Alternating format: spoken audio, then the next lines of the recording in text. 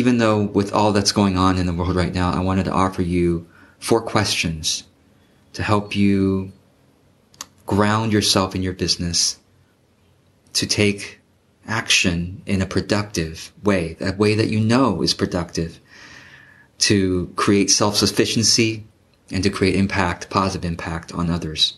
Okay, so here are the 4 questions. And these are the 4 questions I ask myself frequently too, to keep on coming back to, am I moving in the right direction for my business? So the first question is, what is my content creation plan?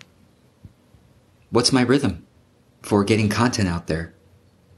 And as you know, you see me, some of you are seeing this on Instagram, some of you are seeing this on Facebook or YouTube or somewhere else.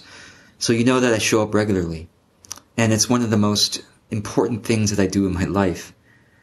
No matter what's going on in the world, no matter how crazy things are, no matter how fearful things are or whatever, and no matter what's going on in my own life, even when I'm sick, I make sure that I sleep a lot, that I, drink water, and that I make content.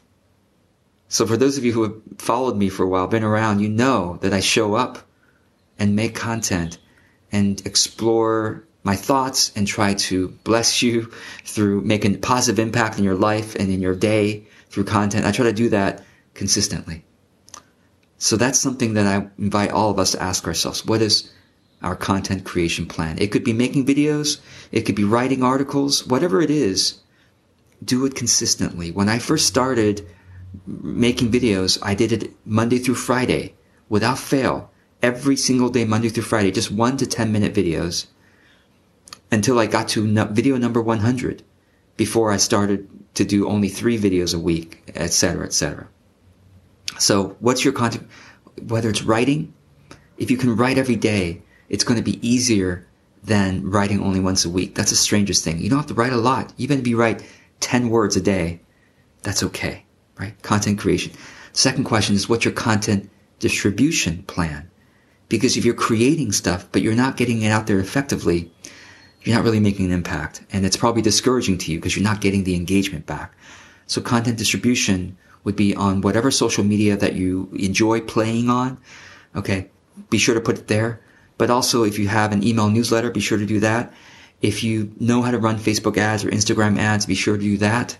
If you can reach out to any friends or colleagues to help you spread a piece of content that you're really proud of, be sure to do that. Okay, individual outreach. And then the third question, so one is content creation. Second one is content distribution.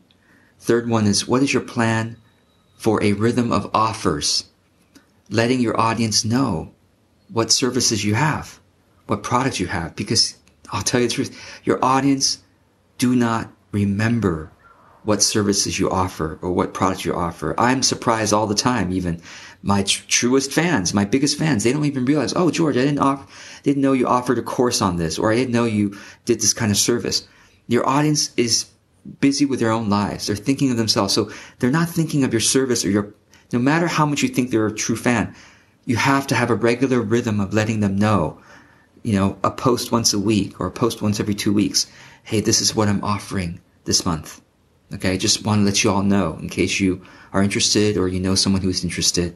I'm grateful for you to share this with someone. However it is, what is your offer rhythm of offers, letting your audience remind them again of what you do in your business. And then the fourth question is, what is your plan for connections, or what I call net caring? Instead of networking, it's net caring. What's your plan for that? Because if you're not keeping in touch on a consistent basis with your past clients, if you have any, or with your colleagues, people who could refer business to you, if you're not keeping in touch with them, you're just like everybody else who doesn't keep in touch. So I'll say, if you do keep in touch, you're going to be one of the few people that they hear from. And it's really a delight. And when you reach out, it's not like, hey, will you please promote this for me? Or will you please help me sell this? Reach out genuinely to appreciate something about them, to see how they're doing.